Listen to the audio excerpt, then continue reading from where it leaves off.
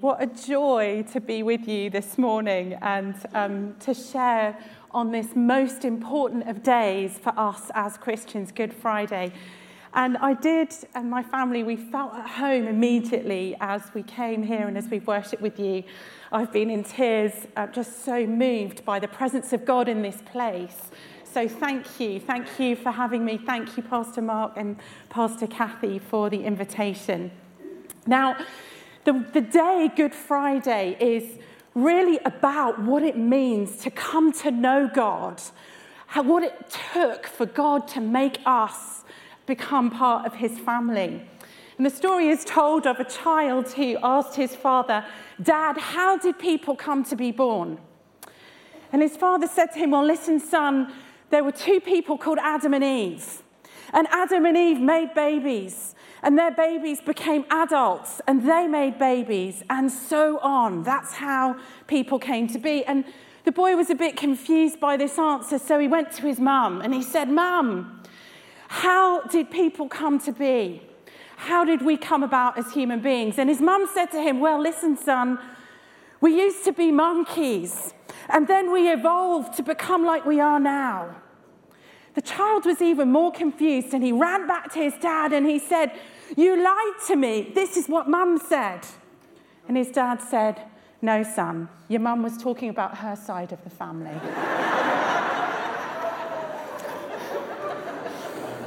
What does it take to become part of the family? What would it take to become part of the family of the holy, living God Almighty? We've heard some readings this morning, powerfully read to us from Luke's Gospel. I'm sure you'll know that there are actually 4 Gospel accounts, 4 eyewitness accounts of the life of Jesus and of the crucifixion of Jesus too.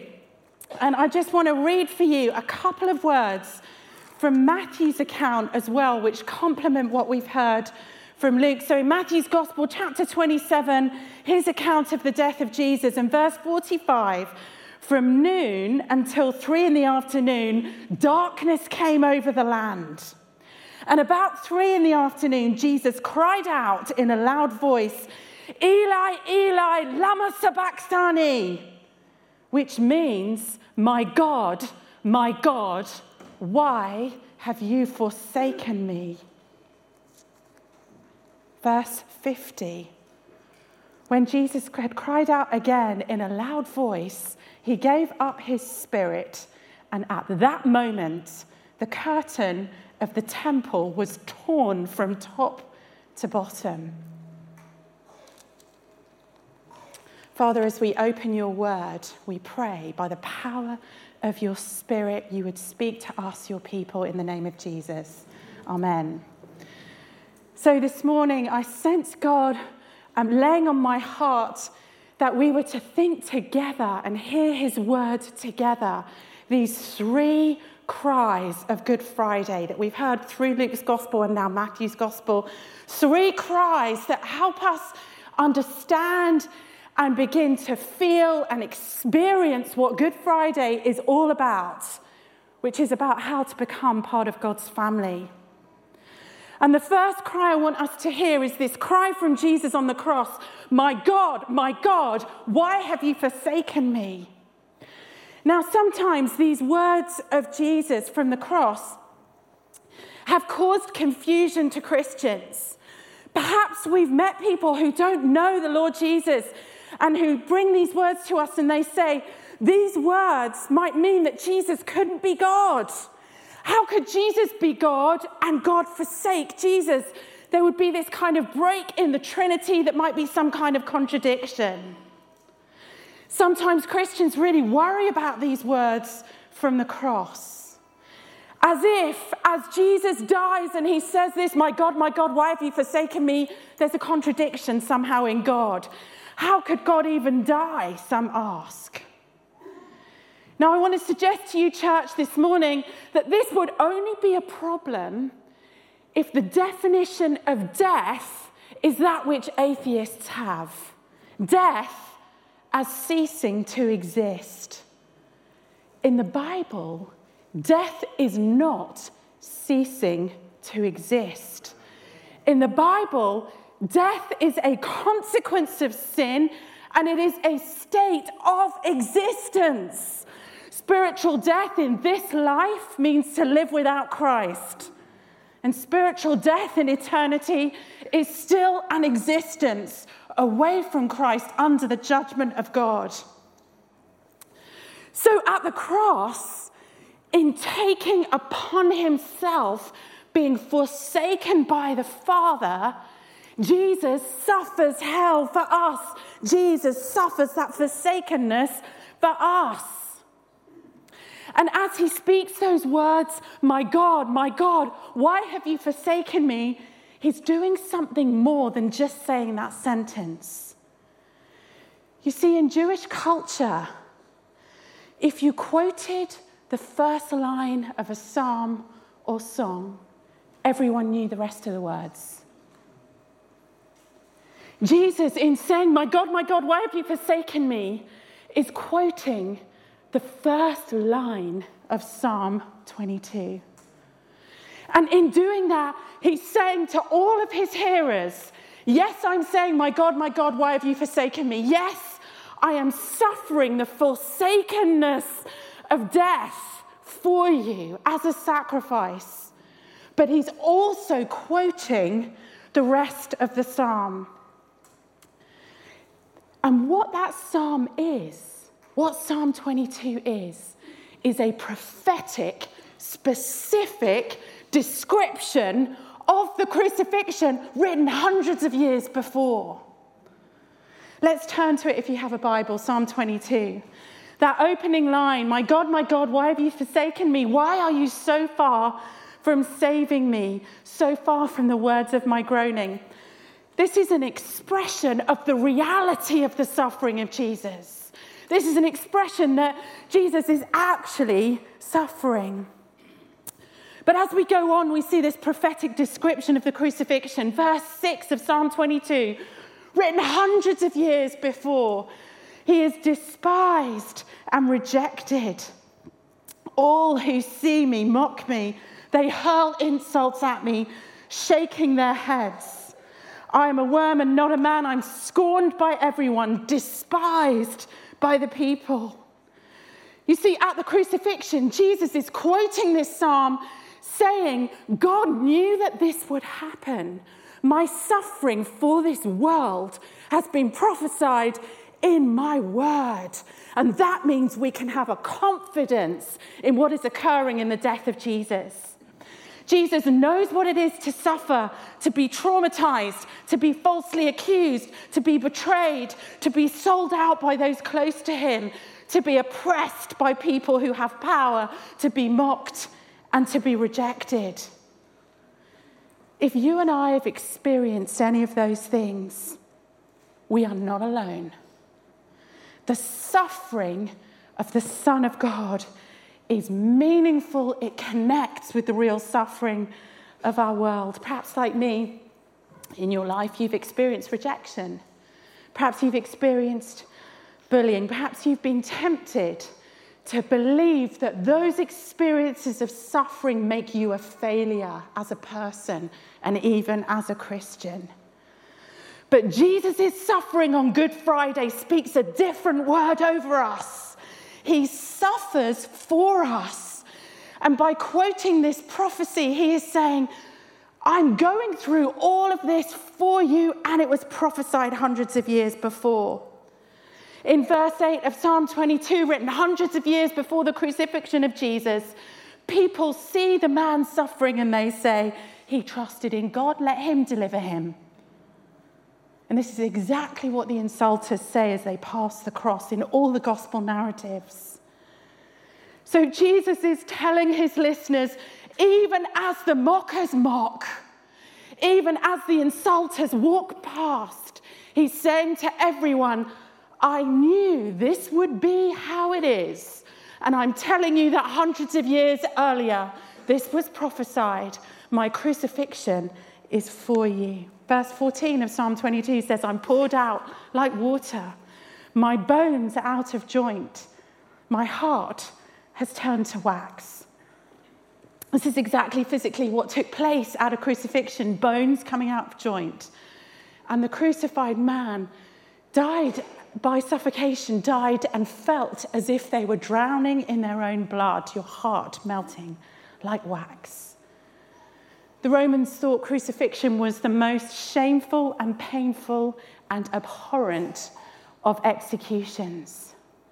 The Roman statesman Cicero called crucifixion the most cruel and disgusting penalty.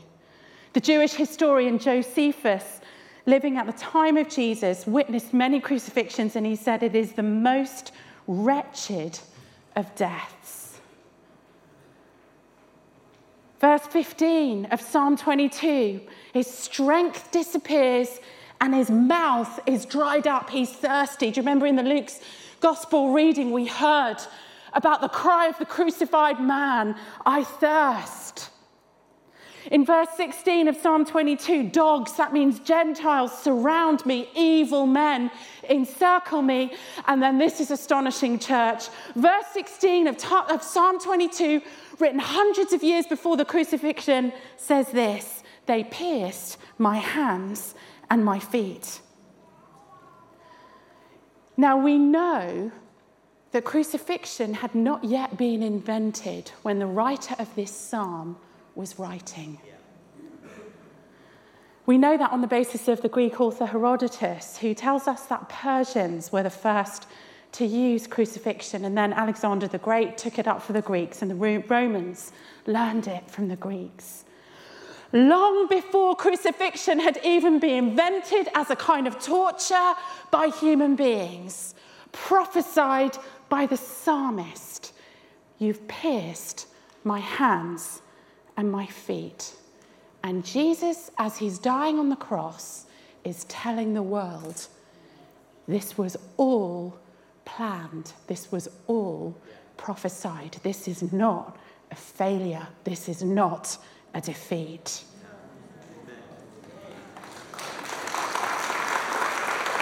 Praise God.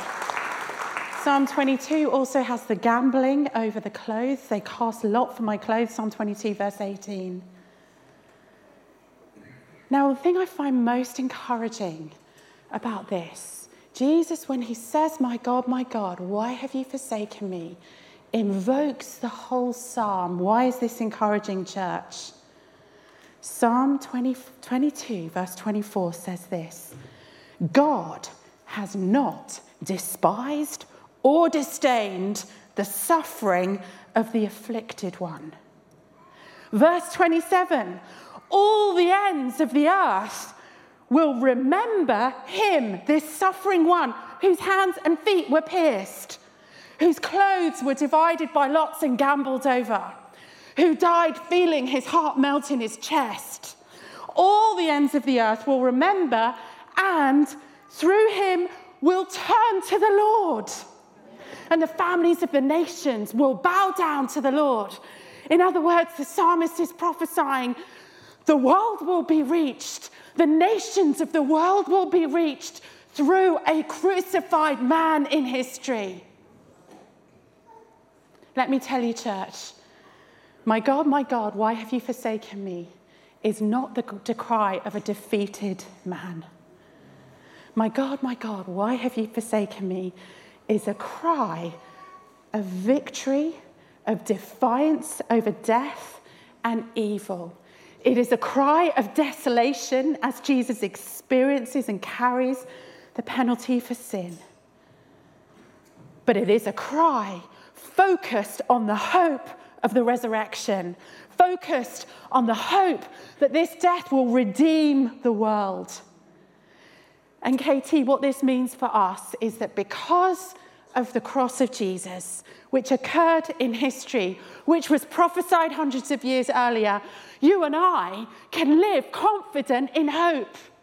Even when we feel forsaken, even when we experience disaster, we can live confident in him. There's a pastor I know well who has a ministry of incredible breakthrough in a very challenging part of the world. He ministers in the region between Pakistan and Afghanistan. going into both countries. And he's got an amazing conversion story himself, dramatically coming to Christ from a different religion. He was once attacked by a mob who brought petrol with them to burn him, and the Lord sent angels to disperse the mob and deliver him. His name is Daniel. And on one occasion, he was going on a preaching trip into Taliban territory, and he was with two colleagues, and they were in a car. And they were driving together, and they'd been preaching the gospel and giving out Bibles and seeing miracles and seeing conversions in that part of the world. And 3 Taliban vehicles now were chasing them, all heavily armed. And this is Daniel's words. He says this, "I'm in the car. We're being chased by 3 cars with weapons. The river is on one side of us, and across the river is a mountain. And we are high up, and we keep driving along the ledge until the road runs out. And the Taliban are behind us, and they're getting closer." Daniel says, "I said to the others, this is the last day of our lives. Let's pray. And then as I prayed, I opened my eyes, and I saw Jesus in the river. And he called to me, 'Daniel, don't be afraid. I'm with you. I will hold you. Come on.' I asked my friends, I told them, 'I saw the Lord in the river. He's with us. Don't worry.' Then the driver nodded, and he drove the car off the ridge into the river. It's very high, and the river is very deep. And then I saw many doves surrounding the car, and we reached the other side of the river. The driver asked, 'What shall we do here?' And I said, 'You can just change gear.' He said, 'We were praying, and then we were on the other side.' He said, 'The Taliban reached the end of the road and looked across the river in amazement.' Our God is a mighty God. Our God is a God of resurrection. Praise God. Jesus' cry from the cross is a cry of suffering and desolation, and it is a cry of defiant hope. The second cry I want to look at this morning is this cry of Jesus as the temple curtain rips from top to bottom. Remember, we heard that in Luke's gospel as well as in Matthew's gospel. Now, you know, KT, the temple was highly sacred. It was the place where the very presence of the holiness of God dwelt. And that meant that Gentiles and women were only allowed so far into the temple, and even the highest of high priests were not allowed all the way in. The temple was heavily guarded. People were not allowed to just come into the place where God was to dwell. And so as Jesus dies by crucifixion on that cross, in the very moment that he lays his life down, and as he gives up his spirit, the temple curtain is ripped in half from top to bottom. Now that curtain was the symbolic barrier separating the holy place from the Holy of Holies. This was where no one could go and live, since God is so holy. And let me tell you, church, this wasn't a sort of thin, fluttering net curtain. It took an extraordinary miracle for this to happen. One scholar writes this: the veils before the most holy place were 40 cubits, that's 60 feet long, and 20 cubits wide, that's 30 cubits wide.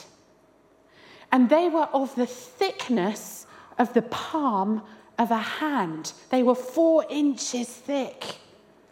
And they were wrought together in 72 squares, which were joined together.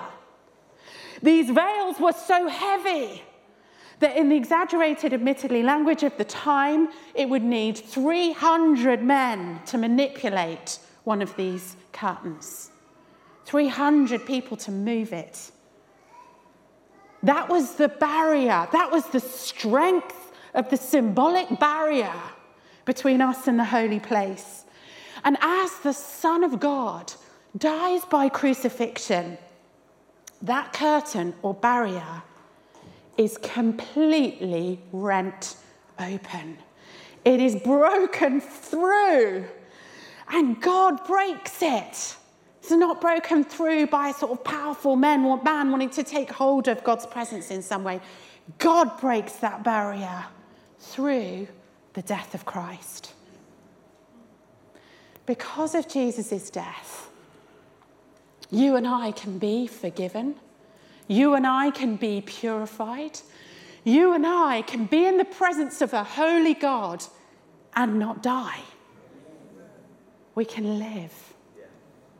What a beautiful and powerful image of the work of God.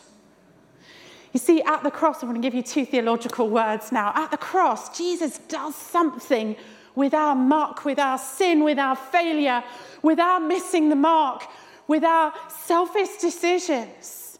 And the New Testament uses two theological words to describe what happens at the cross. First word is this, it's the word expiation. Now stay with me. What that means is that the muck and the sin and the filth in us is taken out of us and put on Jesus. In the Old Testament, in the sacrificial system, people would get a lamb and their sin would be expiated. It would be put on the lamb and the lamb would go away into the desert and die, carrying away the sin from the person. And Jesus is the fulfillment of that. So at the cross, he takes upon himself the filth and muck and sin of every single one of us, and he carries it away from us. What liberty, what freedom. That barrier can be broken because we're not covered in muck anymore. Second theological word, KT, is the word propitiation. So Jesus expiates, he carries away our sin, but he does something more than that. He pays the penalty for it. If God is a holy God, there must be justice for moral wrongdoing. And at the cross, Jesus takes upon himself the judgment, the justice of God for that muck that he is carrying for us. So he carries it off us and then he pays for it. And as he does, that barrier is breached. What a beautiful and powerful image. I know of no other religion, no other story that could do this for us. Every other worldview tells you, follow this path to get enlightenment. Do these good works. Make these practices a part of your habit, these 5 practices or whatever, or 7-fold path to enlightenment. Only Jesus meets us where we are and carries us into the presence of God. A few years ago, I was preaching in a church in Asia, and it was to be an evangelistic service. And the pastor had said, we'd love you to come and speak on Jesus' question, who do you say I am? I love that passage. I'm an evangelist, so I was really excited, and I'd prepared my message. A few minutes before the service began, the pastor said to me, listen, we might have a visiting dignitary coming to the service. If he comes, don't change your message. I said, okay, but why would I change my message? Who is he? He said, I'm not going to tell you who it is. Don't worry. Just don't change it. I said, I am worried now. Please tell me who it is. He said, it's the Grand Imam of a particular large Muslim country. He's the leader of the largest mosque in that country, and he might be coming to church this morning. I was like, I wish you hadn't told me. So as the service began, sure enough, in came the entourage with flowing robes. The dignitary had arrived, and he sat on the front row. And I had the incredible privilege of preaching Christ, preaching the uniqueness of Christ. Afterwards, we began to talk, and I asked him, how comes you're here in a country not your own, in just a church service? What brought you here? He said, a few years ago, my wife was diagnosed with cancer. We tried everything. She had every medical treatment available, and none of it worked. The Christians in our city heard, and they asked if they could come and lay hands on her in the name of Jesus and pray for her to be healed. This is a context where Christians are persecuted.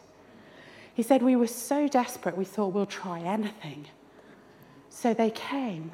They laid hands on the wife of the Grand Imam and prayed for her in the name of Jesus, and she was completely healed by Jesus. There was no doubt about it. They all knew, he knew, his wife knew, everyone knew it was Jesus. A few weeks later, he was traveling on a plane, and the person in the seat next to him was a member of the church that I was preaching at. This person was a businessman, but he made a commitment to God. Everywhere I go, I'm going to share Jesus. Wherever I go, whoever I sit next to, public transport, wherever I am, I'm talking about Jesus. So he struck up an evangelistic conversation with the Grand Imam of a country. With great boldness, began to talk to him. And as he spoke to him, the man told him the story about his wife. And the guy says, listen, I understand it would be really hard for you to go to church in your country.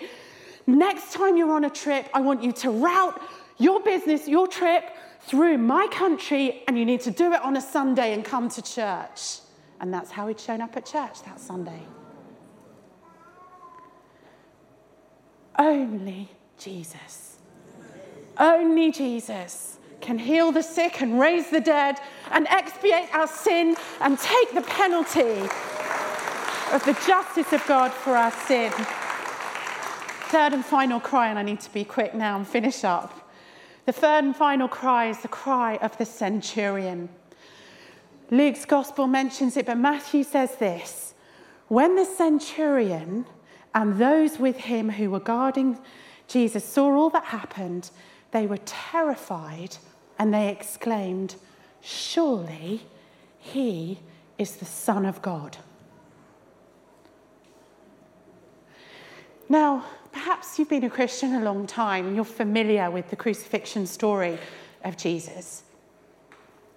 But you know the Romans crucified thousands of people, probably hundreds of thousands of people. And a centurion was a person who had a particular rank in the Roman system, and he would have overseen himself. He would have overseen hundreds, if not thousands, of crucifixions. He had witnessed many deaths that physically were like this one, a man dying on a cross. But this centurion, a respected person who'd been promoted in his workplace, a person familiar with the mechanics of death and the mechanics of execution, he experienced the cross of Christ, and it caused him to conclude the dying man is the Son of God. You see, at the cross, the love of God so pours out of Jesus that hardened sinners, hardened people who are good at what they do, take a look at that love and are moved and changed. They realize this is more than something human, this is divine. In fact, the love of God so pours out of Jesus that it's not just the centurion who is drawn to him, even the man hanging next to him on the cross. We heard about him in the reading. He's a thief. He's been convicted of a crime. And he says, Jesus, remember me when you come into your kingdom. And Jesus' words ring through 2,000 years of history to us today. I tell you the truth. I tell you the truth. Today, you will be with me in paradise. Even as he hangs dying on the cross, Jesus, as he's carrying away, expiating our filth, our muck, our dirt, as he's taking that into himself, even as he's dealing with and propitiating the judgment of a holy God so that we can be forgiven, even as he's doing that, he has capacity to love the man hanging next to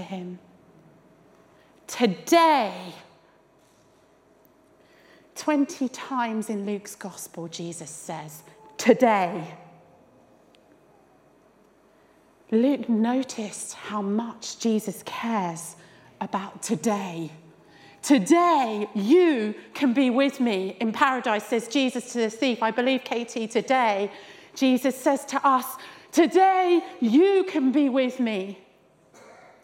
This is why Jesus has come to die. He's come into this world to be God with us. He's come so that we can be with him. We can be clean enough to be truly with him. Notice how little the man needs to do. He doesn't have to learn any theology. He doesn't have to go through a newcomer's class. Those are great, by the way, but he doesn't have to do that. He doesn't have to know the Apostles' Creed. He doesn't have to have an education. All he needs to do is acknowledge, I'm being punished justly for what my deeds deserve. Jesus, remember me. And Jesus responds to that simple faith. The cry of the centurion, the cry of the thief on the cross, you're the Son of God, remember me, makes it personal for us. None of us need to feel lost in this crowd. Today, you can experience the overflow of the love of the living God. Today, you can be with me, says Jesus. You can experience love and freedom and forgiveness and breakthrough and healing unlike anything this world has to offer because the Son of God was crucified. So on this Good Friday, let's bow our heads right now and pray before the Lord Jesus, remembering his death with gratitude and with faith. My God, why have you forsaken me? A cry of desolation and a cry of defiant hope. We thank you, Jesus, for your death, carrying away our sin, bearing the wrath of God. We thank you, Jesus, that your death caused that barrier to be wrenched open, the temple curtain torn, so that we can come to know you. And we thank you, Jesus, that this is personal, that like that centurion and like that thief on the cross, we can experience your love today. In Jesus' name, amen.